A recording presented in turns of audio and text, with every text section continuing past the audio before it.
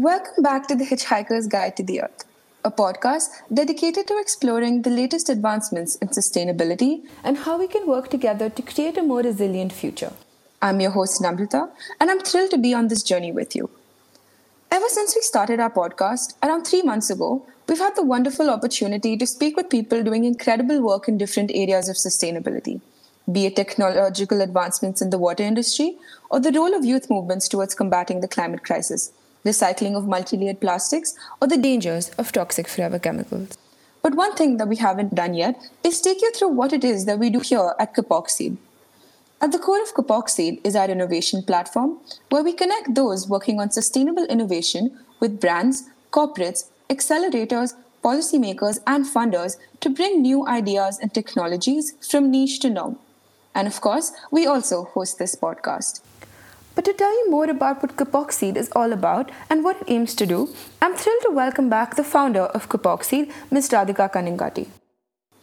An environmental engineer by education, Radhika has around 2 decades of experience in environment and sustainability and solving on-the-ground environmental issues, working for organizations in India and the US like TERI, Arghyam, and the US EPA.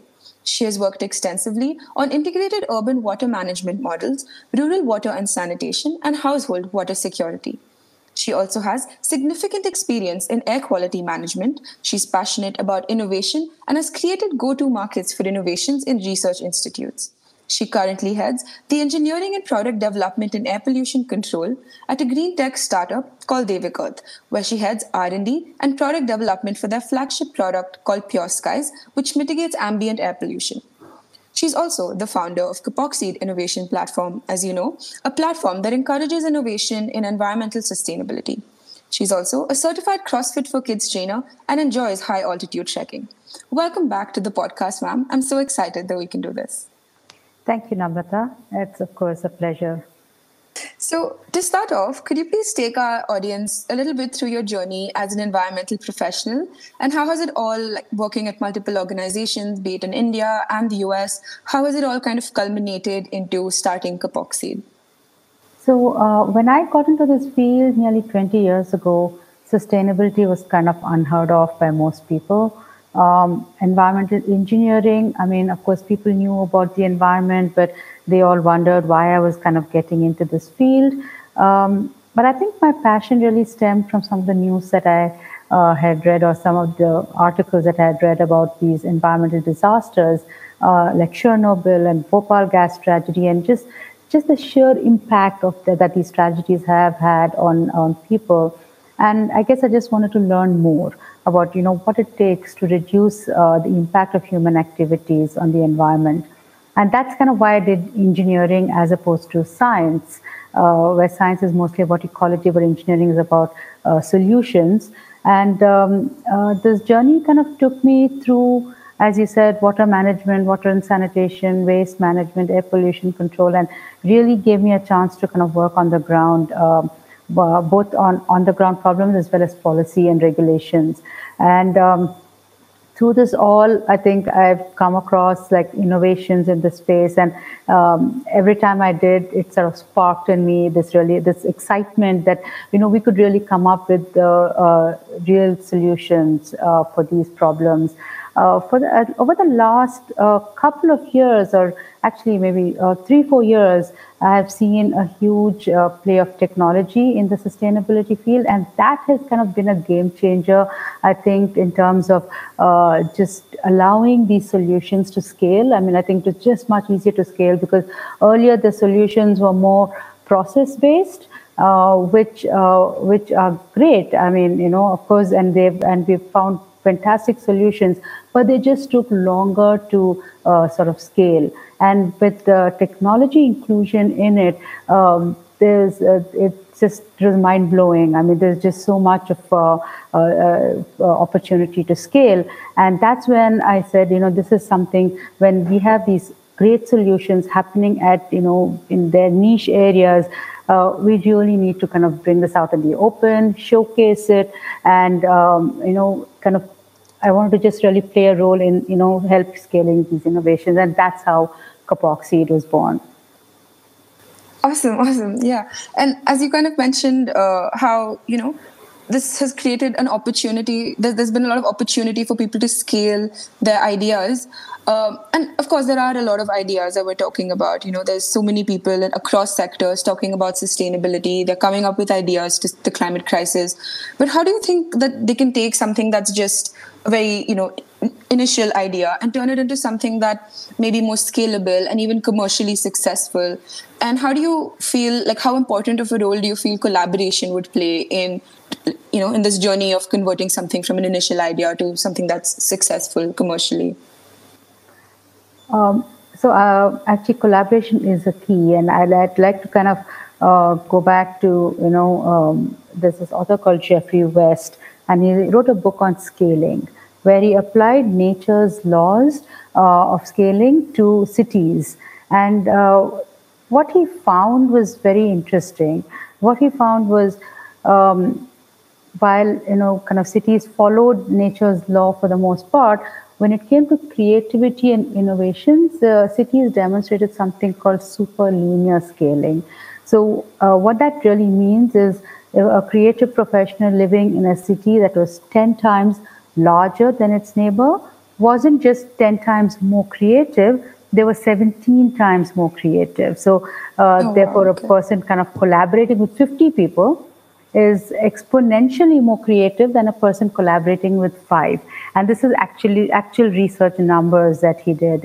And so which is kind of, I come back to the point of why collaboration is so important, right? I mean, so when you start collaborating with people, magic happens. And I think there cannot be enough ecosystem enabling platforms to really help the scale, right? So there are in the IT field several such platforms that have come up, which and we've seen this huge burst of startups and innovations in the IT sector, right? And I think in the environment sector, that's something I kind of want to replicate. Right. Take from something that you just said, which was creation of an ecosystem enabling platform.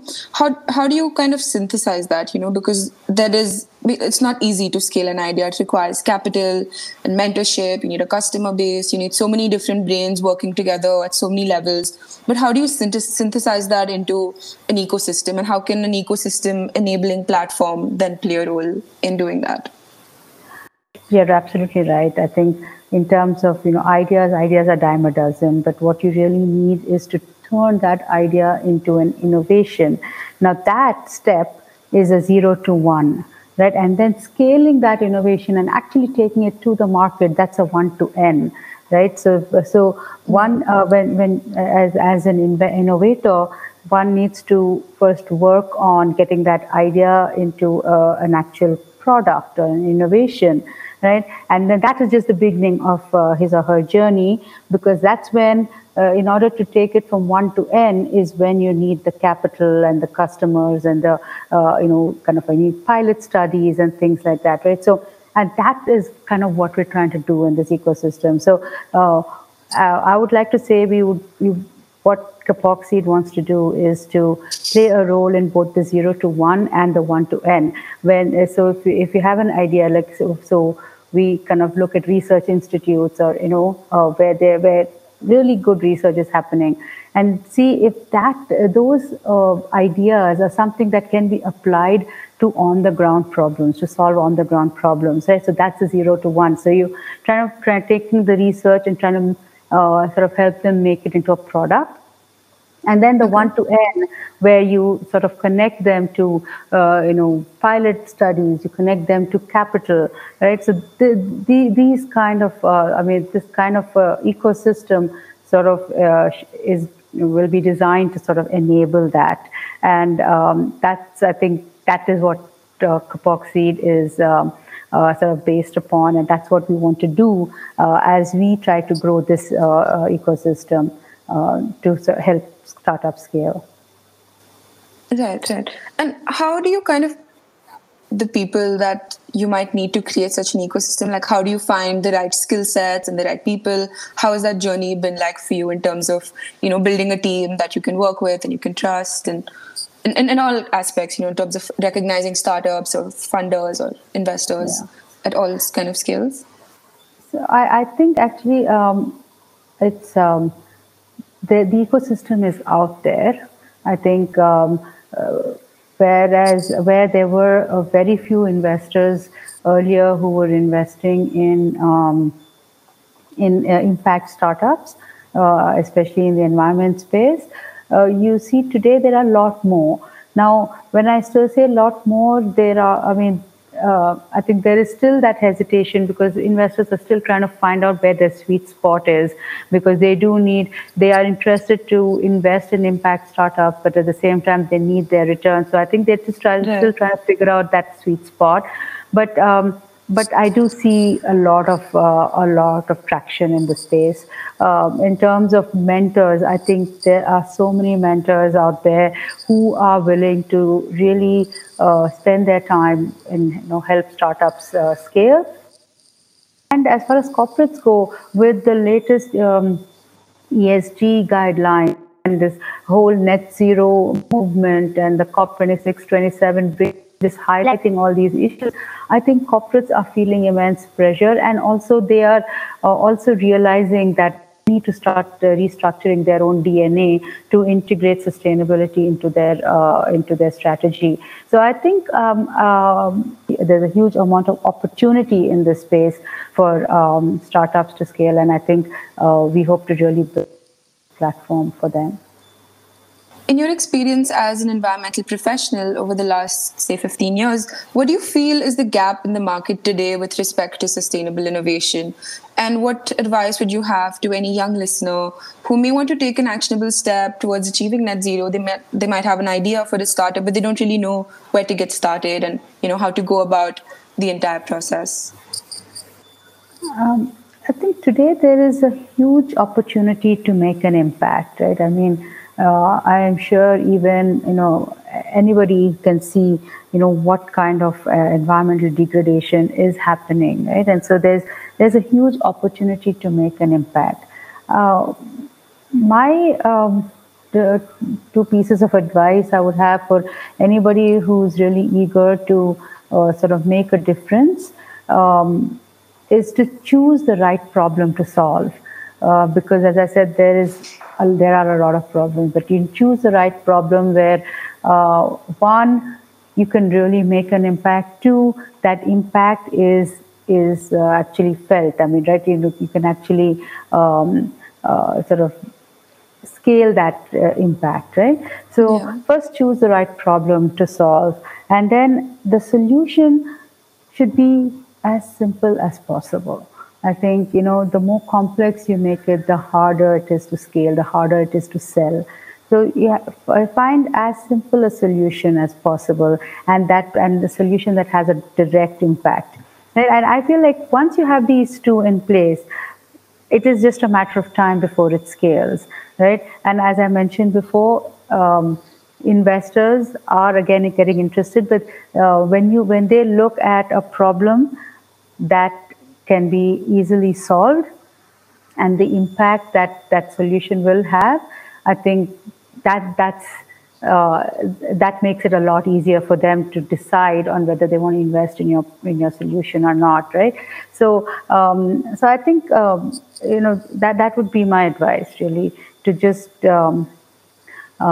understand the ecosystem, understand what problem you want to solve, and find a simple solution.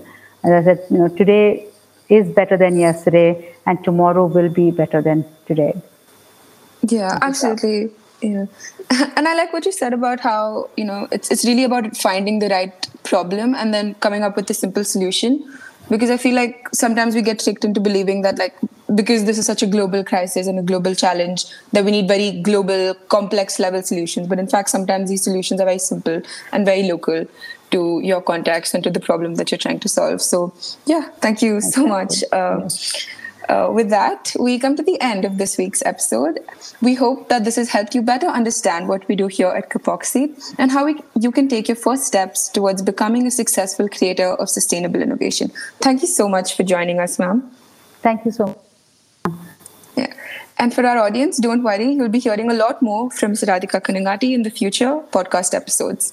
Please join us on this learning experience and subscribe to our podcast on your preferred streaming platform so you don't miss out on our upcoming episodes on similar topics. And while you're at it, do check out our website www.kapokseed.com, Instagram and Twitter handles. Hope you have a pleasant experience being on board with us as we discuss uncomfortable topics for a comfortable future.